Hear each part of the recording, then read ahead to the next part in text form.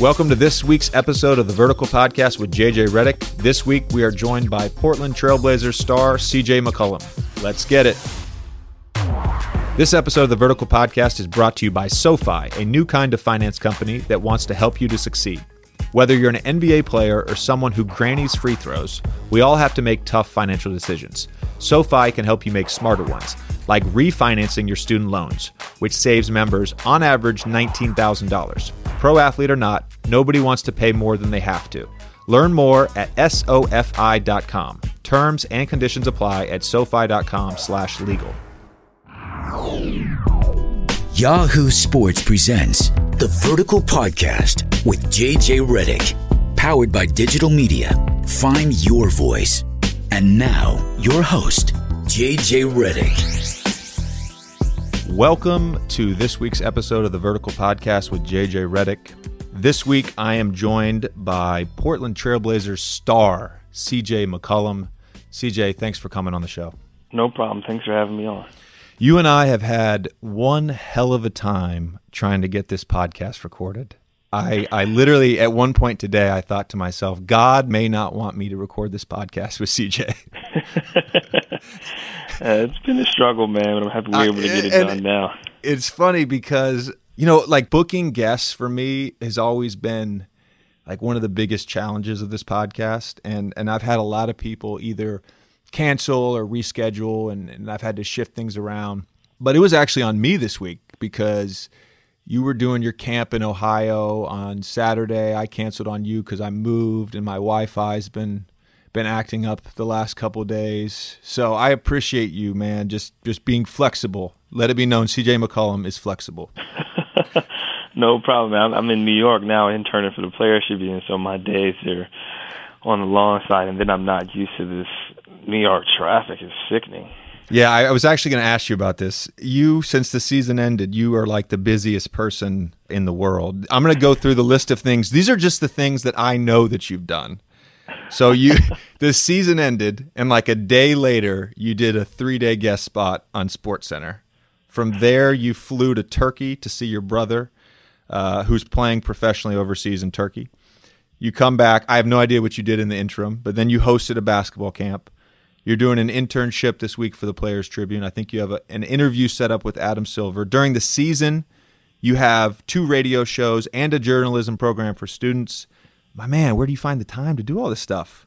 I've always preferred to live a busy lifestyle just because it helps, keep me from thinking too much. I feel like when I'm able to, go from radio shows to, journalism programs, it keeps me involved outside of basketball. I feel like it's important to have an escape and to be able to, DJ a radio station where I'm playing music and able to kind of be free and talk about Game of Thrones and just talk about random stuff. And then obviously when the season ends, usually you want to turn the page and kind of step away from it. But for me, it's a part of life in a sense that I want to build my resume off the court.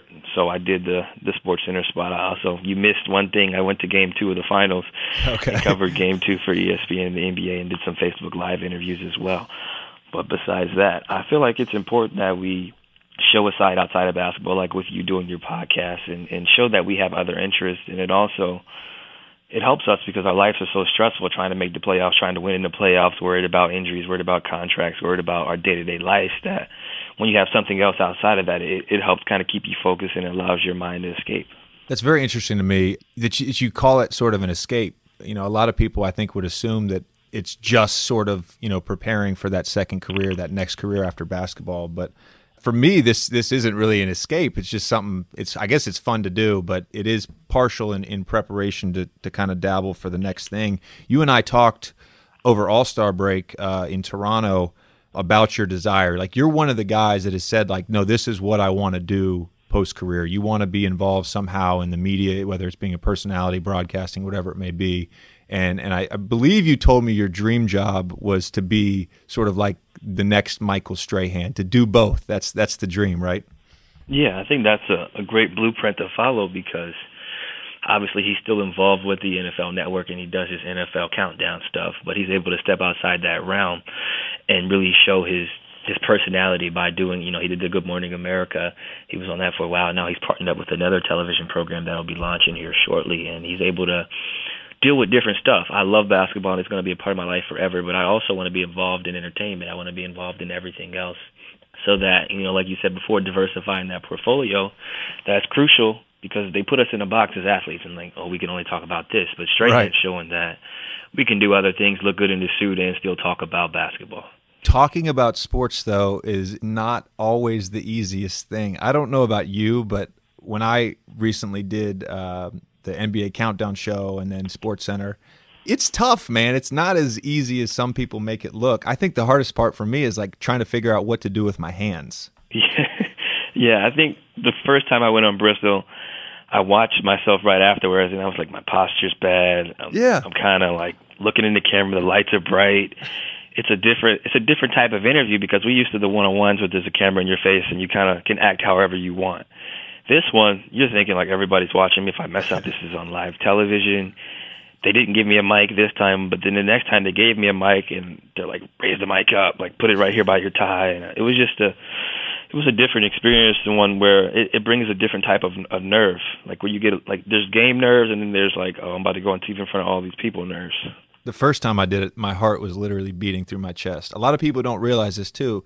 So you're talking about having the mic in your hand and they're telling you to raise the mic. They're literally doing that while you're talking on live television. There's somebody in your earpiece talking to you. That to me was a huge challenge. Yeah, that's one of the things you got to get adjusted to is the earpiece, the levels of the earpiece, because sometimes it's too loud or not loud enough. And then I had a great moment in game 2 to where my earpiece went out, just stopped working. And they got me on live television for 30 seconds staring into the camera with warm-ups going on behind me and me looking like an idiot. Yeah. And I rewatched it, and they were like, why they play my man CJ like that on live television? They're like, go. And they kind of looked at me, and the mic went out, and I didn't hear nothing, and I'm just standing there. It's funny because I think there's some people that, and you're one of them. I did watch your SportsCenter spots. I didn't see game 2, but I watched your SportsCenter spots. And there's some people that are just, you can tell they have a natural ability to sort of speak on camera, and you certainly have that. But you almost have to mold yourself and sort of learn on the fly because it's inevitable that you're going to make mistakes. And the guy I look at that has just really improved from when he first started, and now I think he's awesome is Jalen. I think Jalen is one of the best out there right now. Yeah, Jalen's one of the guys I actually talked to, and I've reached out to him just because of his transition. He started off, he was good, but now he's taken it to new levels. His vocabulary's better. He mixes in slang with terminology everyone can understand, and I think his on-camera poise, he's able to still bring that Detroit swagger, but show it in a professional manner so that households in Idaho, households in Oregon, households in Cali, they can all understand exactly what he's saying.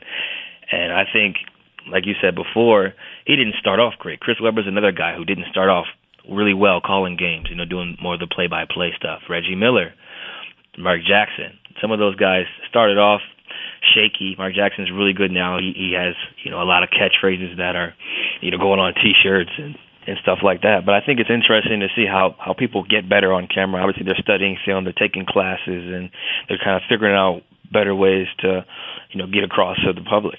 Yeah, the Players Association, I think, has done a great job of presenting guys opportunities to sort of get acquainted with the process. Of course, there's SportsCenter U that guys can go to, but also agents and then the producers of the different television shows have now kind of done a good job of mixing in current players, during the playoffs, especially when guys' seasons are done. I think it's fantastic, and I love watching current guys sort of work their way into that world. Let's talk about some basketball real quick. I want to ask you, first of all, do you believe in the basketball gods? Are you familiar with the basketball gods? I am familiar with the basketball gods, and for a while there, I thought I was very cursed, fractured my foot twice. And then I think it always comes back. I feel like this question is leading me towards, you guys' injuries, the injuries you guys face with the Clippers. But I do believe in the basketball gods, honestly. I think that, it comes full circle. It does. I normally don't get controversial on my podcast, but this may rub some Warriors fans the wrong way. But I would say that there's an argument to be made that the Warriors tested the basketball gods and the basketball gods came back to bite them. And I'm going to go down the list here, and you can agree or not agree, but it goes back. Let's start with the Joe Lacob piece in the New York Times. He had some quotes that maybe, I don't know if they're taken out of context, but he sort of asserted the Warriors' dominance at a level that was better than any other franchise. Started there. Draymond, of course, with some extra stuff going on, kicking and hitting people in certain body parts. You had Steph throwing his mouthpiece, a couple comments that Clay made. These are all guys that I respect as competitors. I'm just telling you, this is the list of stuff that has happened now in this playoff run. And then, of course, this back and forth on Twitter where you've got like Murray Spates tweeting out a baby bottle about LeBron. So there's all this stuff that's going on in the playoffs. And I'm thinking to myself, like, are the basketball gods going to rain down on these guys? And they did. My argument is the basketball gods came back and they actually ended up favoring the Cavs, which is very surprising of the basketball gods to do. Yeah, I mean, I would agree with you in a sense that last year, look at the Cavs, the fortune they had. I think Kyrie and Love go down, and then I think some comments are made. Obviously, you guys have a bit of a rivalry, so to speak, with the Warriors, too, and there's some comments made between both of your teams. And I remember in the preseason reading about it, and they're basically saying that, it's not their fault that, guys were hurt on other teams and things of that nature. And then you fast forward to this season, and players on their team start getting hurt. And then you fast forward to the finals, and then Bogut goes down. But nobody really says anything about it. And then there's that moment in time, like you said before, where their owner or GM or whoever starts speaking on their team and basically saying that they're light years ahead of the rest of the NBA, and they'll never catch up. Yeah. I couldn't believe he said that, honestly, as an NBA player. Even if it's true, I don't feel like you should speak on that. But then, I think that's maybe a private thing, right? That's a private thing maybe you say to people in your front office. But you say that to your homies. Yeah, I just think there's like doors, not to the USA Today. Right. I think there's like a level of respect that you should always have for people you're competing against. Because this, I certainly know this, like you can be on top for a long time, you can be on top for a second, you can be close to the top and never get there. Like it's a very fluctuating and fluid process. And we certainly saw that play out. Yeah. CJ, hang tight with me for 1 second. I want to tell my listeners about SoFi. It's draft season, and I know a lot of guys are thinking about their careers. After all, the draft is a job fair, and everyone wants the best opportunity they can get. SoFi helps people save money by refinancing their student loans at lower rates. Members also get perks like one-on-one career coaching. Everybody wants more from their career, NBA or otherwise. Learn more at SoFi.com. Terms and conditions apply at SoFi.com/legal. All right, back to CJ. I have a question about our series. You guys were describe you guys as a very confident group. Before we played you on the playoffs, I read some comments that, we were the team you guys wanted to play in the first round and all that. When those injuries happened to Blake and Chris, what was the dialogue internally in your locker room amongst the players? I think internally we understood that you guys had lost two very, very important pieces to your team. But at the same time, what we talked about was that, they're still very capable of beating us. Like, we've been outscored by their bench on various occasions. They're still quality NBA players. And what's scary is that, like you said before, a lot of guys said this is the team we wanted to play, so we knew you guys were looking forward to playing us. And when star players go down, I've been through it before, where you're on the bench just waiting for your opportunity. And that's what you fear most, is like guys that are hungry trying to prove themselves in the NBA, because then they have nothing to lose at all.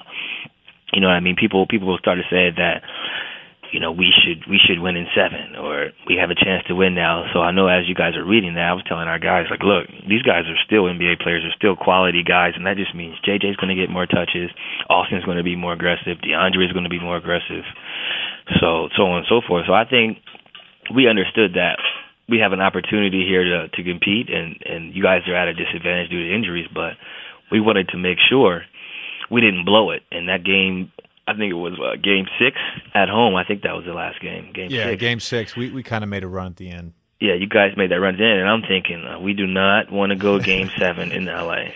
Any means necessary. We win tonight. We do not want to go there. I'm glad you brought this point up about sort of guys on the bench waiting for that opportunity. For me, the turning point in my career was my third year. I hadn't played a ton up to that point, and Courtney Lee got hurt in the playoffs. I got to start 8 straight playoff games, 7 of which were against the Celtics. They were the defending champs. And really, for me, it was that moment that gave me the confidence that I belong. You had a similar situation last year, and I don't know what your mindset was, but I'm curious to ask you about it. You had a similar situation last year where you had a great playoff run, and coming now into your third year this past offseason, did you feel sort of justified as an NBA player? Did you feel like you belonged, or was there moments where your first couple of years where you're like, man, I'm better than all these guys on the court? Like, how was that mindset of yours? I think early on in my career, you're just frustrated because you're not playing as much as you feel like you should. You're watching guys in your draft class have success. The guy I worked out with for pre-draft won Rookie of the Year.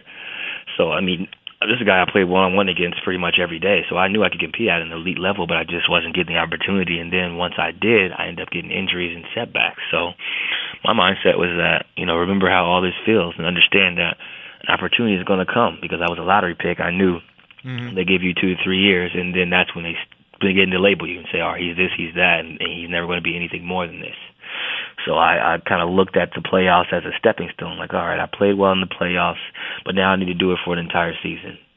And once, our front office and our organization began to kind of clear the way for me to get minutes, I said, all right, I'm going to get 30 minutes a game. Now I need to produce consistently, and I need to, use this, as motivation. Remember what it felt like when I was walking in the gym, knowing that I wasn't going to play. Walking in the gym, got family here, my girl could be in town, just knowing that I'm going to get a DNP tonight and everybody's here to see me and they're going to watch me clap.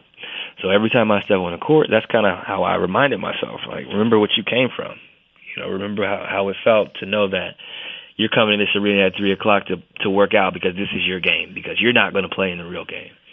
And at each game, I would just tell myself, like, remember how it felt. And as the season went on, I wanted to solidify myself in the NBA because people were beginning to label me as a bust. They're saying that I was undersized and I couldn't do this and I couldn't do that, and they should have drafted me, and me and Dame can't play together and all that stuff.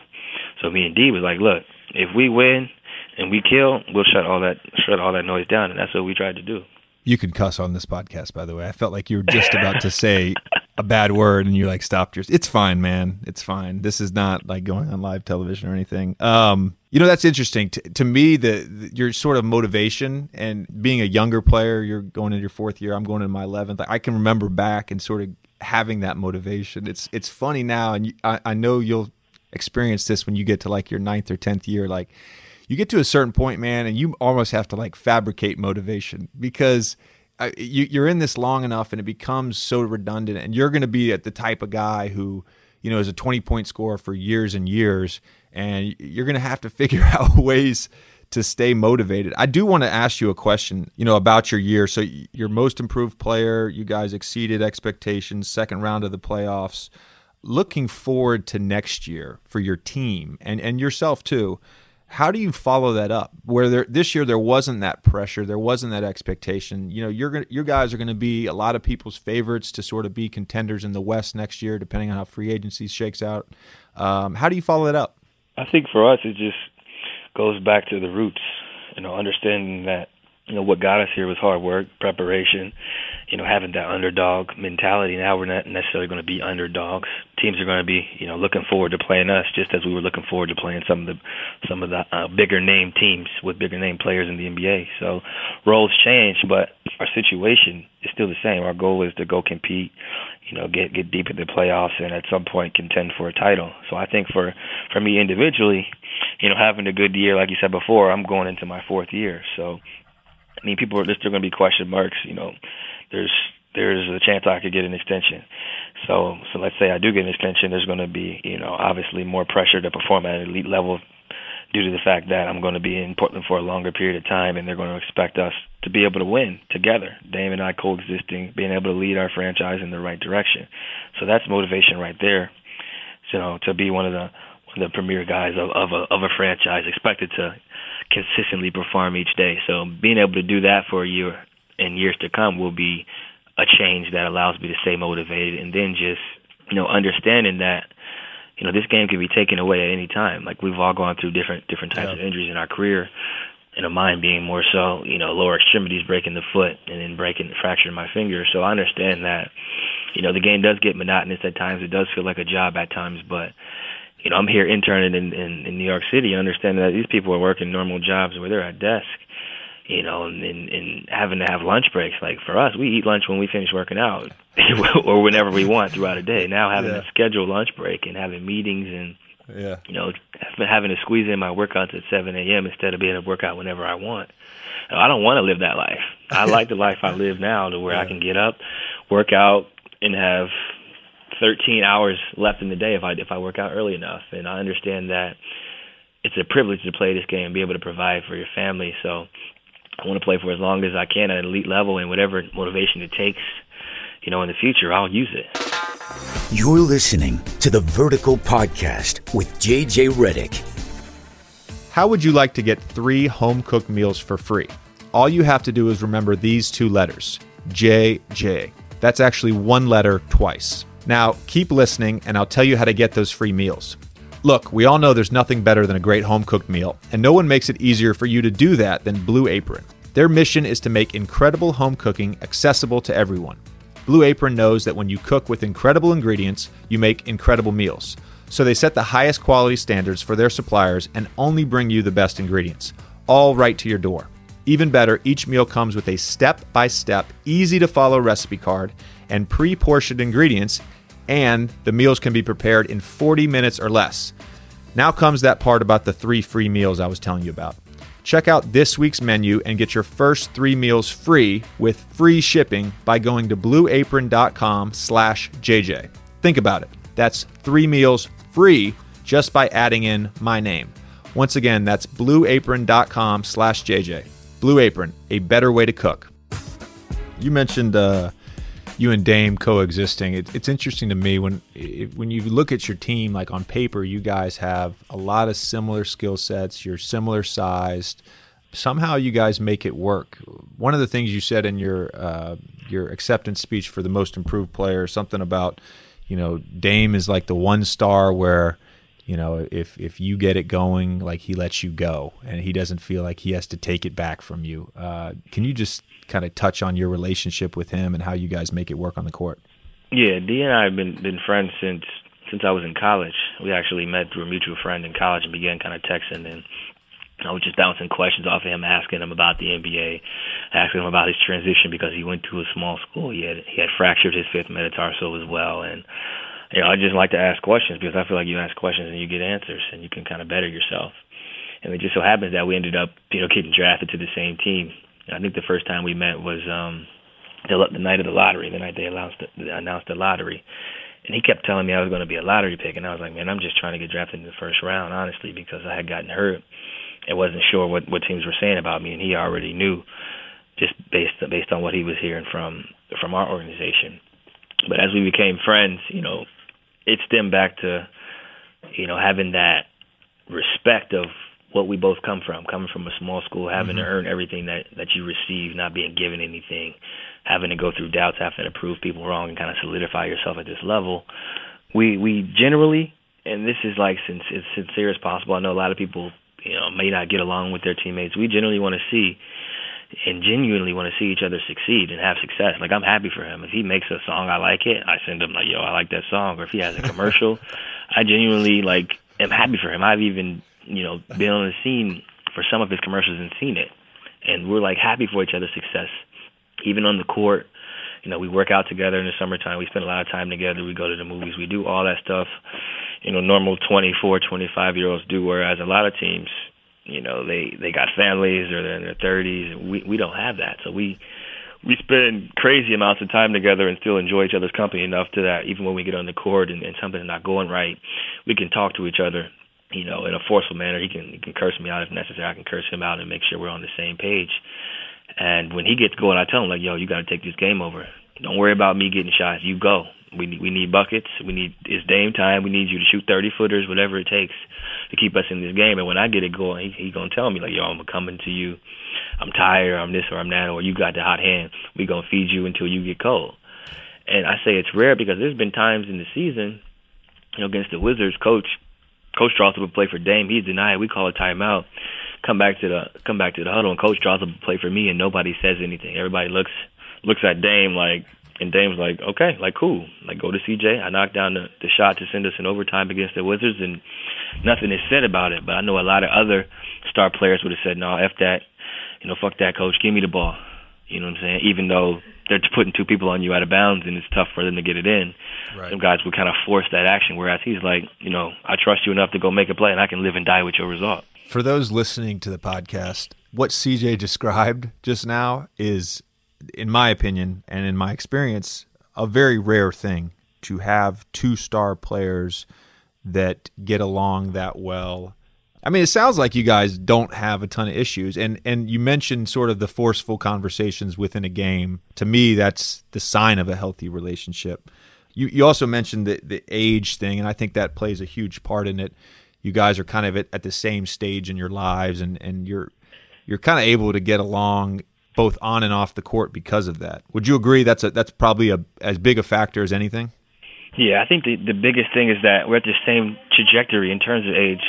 24, 25, same interests, same hobbies. We both like to shop. We can do that type of stuff off the court. And the fact that we knew each other before we were teammates, I think that also helps because, you can get this picture painted of a guy before you meet him based on what you hear and how he's perceived. But once you get to know a person outside of basketball, you get to meet their families, you understand their values and what they stand for, then that's when you really feel comfortable with challenging somebody because you understand that, look, I respect you just as much as you respect me, but if we want to get to this point, these are the things we're going to have to do, and this is how we're going to have to act, and we're going to have to hold each other accountable. So there'll be games where D's like, look, man, you got 12 points, you got 4 shots, bro. You playing like a hoe. You need to go out here and be aggressive. You need to get the job done.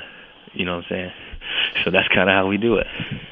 My next question, this is separate. Where do you go shopping for your suits? Actually,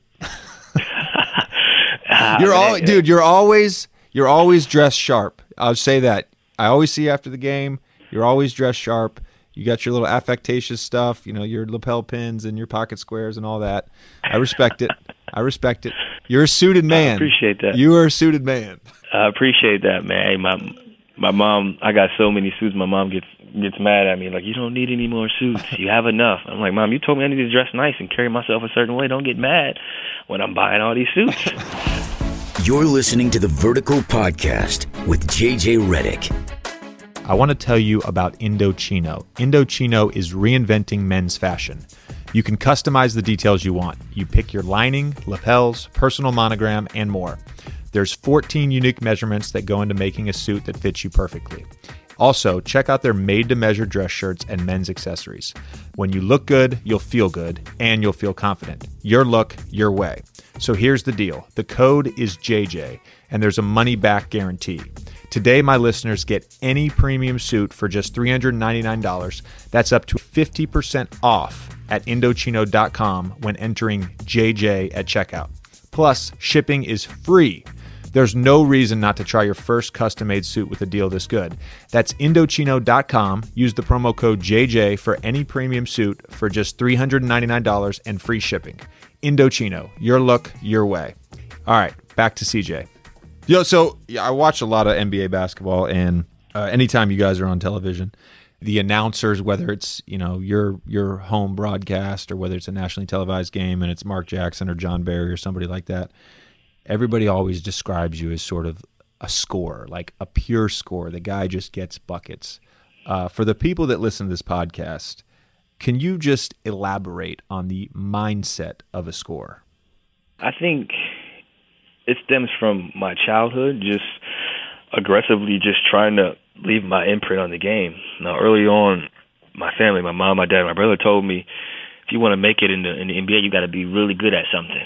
And my shot was good, my handle was good, my passing was good, but I wasn't really great at anything.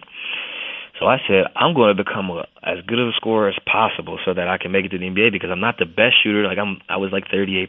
I wasn't like, I wasn't shooting 48 like you, and my handle wasn't quite as tight as Kyrie's, and my passing wasn't like Rondo. So I said, if I can put the ball in the hole in every way, from threes to floaters to quick finishes around the basket, then they're going to have to play me.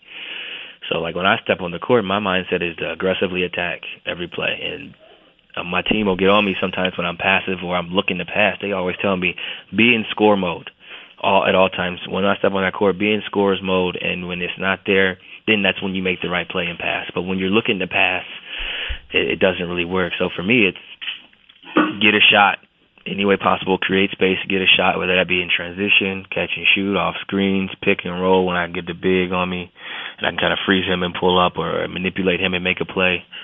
I'm thinking catch the ball and attack and make something happen every time. From someone that has guarded you quite a bit, I can say that that is a mindset that I feel. Anybody who guards a scorer feels that. Like when you get the ball, I'm like, okay, CJ's gonna try to make something happen. Like he's trying to get a bucket right now, and it's a challenge. It's different from guarding even guys who, maybe average the same amount as you, 20 a game, that they just get it in a different way. The way you get it, it is sort of an act of aggression, and it's tough to guard. You've mentioned your mom and your family a couple times. I heard this story. I don't remember where I heard the story, but I heard a story that you told your mom, I got you. You can stop working, and then you had a bad game, and she told you, should I start working again? Is that a true story? Yeah, that is true. It was actually, we played the Chicago Bulls, and that was my first game of the season scoring under 10 points. I had like 50 or 60 straight games of double digits. And she calls me, and I'm like, what does she want? Like, it's late. She's like, everything all right? And I'm like, I'm good. She was like, well, I see y'all won, but I said, like, you didn't do well individually, basically. Like, what's going on? I'm like, Mom, I'm on a road trip. Like, it's just a normal road trip. How you feeling? Like, are you sick or anything? I'm like, no, I'm not sick. I mean, I feel like I should after 60 NBA games. I'm a little tired, I'm a little worn down. And then she was like, all right, well, if you're not sick, then there's no excuse. Told me to quit my job, and you take care of me, and you're doing a really great job. You're taking care of me, but if that's how you're going to play, I think maybe I should go back to work because that's not going to cut it. Oh, man, that's great. A little motherly love. Yeah. It is admirable what you do, and I think for a lot of NBA guys, myself included, one of the greatest feelings we have as sort of adults and NBA players is just the ability to, in some way, take care of our family, whatever that may be. Before we get to this week's 4-on-4 sponsored by SoFi, I want to ask one question to you. This is a fan question from Twitter. It has to do with the NBA draft. This is NBA draft week. This is from Jamie Roberts. And the question is, what do players entering the NBA lack the most, and what should they focus on more in college to be better? From a pure basketball perspective or just in general? Well, we could talk about both because I think that's a two-sided question for sure. I think from a non-basketball perspective, I think college athletes coming out, you don't understand the type of demands you're going to get in the NBA off the court. The on-the-court lifestyle, you adapt and adjust on the fly, but the off-the-court, from mandatory appearances to obligations to, having to sign thousands of basketballs for your NBA team on media day to, having to fit in, NBA cares event at a hospital after a back-to-back when you land at 3 a.m. Like, there's a lot of stuff that you're not necessarily aware of or prepared for. And then there's the financial obligations that you have. You have more money, you have more time, you have more power, but you also have more expenses. Maybe you've never balanced a checkbook before. Maybe you've never paid your own bills before. Some of these one-and-done guys, I'm sure they have no idea how to, invest in their 401k, what the match is, what they should be paying, their agent versus their business manager versus their financial advisor. So I think there's a lot of stuff that goes on outside of playing that they don't know about. And then in terms of playing, I just think the biggest thing that they're probably not aware of is eating habits, because you're eating. That's a good one. On a budget. Wendy's, pizza oven. That was how it was for me at a small school. Maybe pizza oven? Big schools. What is pizza oven? Pizza oven is more like an East Coast thing. It's like a brick oven pizza. It's an Ohio or Pennsylvania thing. I've never heard. Yeah, Ohio. Yeah, for sure. That's the first place I go to when I go home is pizza oven. And I mean, for most people, maybe it's Papa John's or whatever the case may be. But you're eating fast food. Yeah. At high levels. For sure. And when you get to the NBA, you got all these foods you can't even pronounce. Early on in your career, and you don't like you don't like the way it looks, or they start introducing you to sweet potato fries instead of fries, and you realize that that's good for you. So much of the adjustment, I think, is off the court, and it's hard to say like how you could do that better in college. College is such if there's a way to describe it, we talked about it at Duke, like collective responsibility. You're in this little bubble with a lot of people the same age as you, and then you get to the NBA and it's all about individual responsibility. You're in charge essentially of your own sort of brand and your own business. And I mean, if you're 19 years old, like you just don't know. And so there's always, it seems like, some learning experiences, and it's really important to have good people around you. And then the same kind of thing with on the court, man. It's like, to me, there's no way you could ever simulate the speed, the physicality of an NBA game. And you can't really improve or be prepared until you go through it. Yeah, I definitely agree. I think, we can tell them about finances. We can tell them about those late flights, those back-to-backs, everything, the food. But until you experience it yourself, you're never really going to understand or be able to grasp the type of lifestyle you're going to be able to live, being able to do whatever you want, essentially, after practice. Like before, you had training table, you had obligations, you had homework. Now there's no homework. You got practice, and then your responsibility stopped there for a little bit. You can do whatever you want for X amount of hours. Yeah, it's tough. It's a tough adjustment. Let's get to this week's 4-on-4, sponsored by SoFi. Go to SoFi.com to learn how you can save money and make smarter financial decisions. CJ, you were the 10th pick in the 2013 NBA draft by the Portland Trail Blazers. This week's 4-on-4 is CJ McCollum's 4 draft day memories. You can take your time with this one. My 4 draft day memories, I'd say being able to shake David Stern's hand, that's a memory for sure. I think the second memory would be going through the media craze in the back of, doing all these interviews. Craig Sager had the style section, so being able to kind of sit down with Craig Sager and kind of going over my outfit and why I chose this and why I chose that.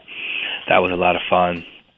Third would be being able to speak to my GM and my owner for the first time, while you're back there, and them telling you, we're happy we were able to get you. We told you we were going to get you in our meeting, and we just wanted to let you know how thankful we are and all that stuff. That was just great to be able to talk to them for the first time and have that interaction. And then lastly, of course, after the draft, everybody remembers the parties afterwards if you're there. So, or maybe some people don't remember them, but for me, I do, and it was a lot of fun. I talked about my 4 draft day memories last week, and I probably should have mentioned the after party. That was a good memory for me. I don't think I slept. I don't think I slept, actually, and I went straight from sort of checking back into my hotel room, grabbing my bags at 6:30 in the morning, and getting on a plane to fly to Orlando for the press conference. They screwed you. My GMs told me, you don't need to be out here for a week. Take your time. So I extended my stay a little longer, went to Jersey, went back to where I did my pre-draft at and grabbed all my stuff, and then I ended up going home to Ohio and then flying out to Portland. That would have been nice. That would have been nice to actually have slept in and not had huge bags under my eyes at my initial press conference with the Magic. CJ, you have been an awesome guest. Again, we appreciate you taking the time. I know you're a busy guy, and thanks again. No problem, man. Thanks for having me on. Thank you for listening to this episode of the Vertical Podcast with JJ Redick. We'd like to thank today's guest, CJ McCollum. Remember to subscribe and listen to new and archived episodes wherever you listen to the podcast. Please tweet me at JJ Redick for any questions and comments. I'd also like to thank our sponsors, SoFi, Indochino, and Blue Apron. Be sure to support them the way they support us. We'll catch you next week. This has been a digital media production. Find your voice.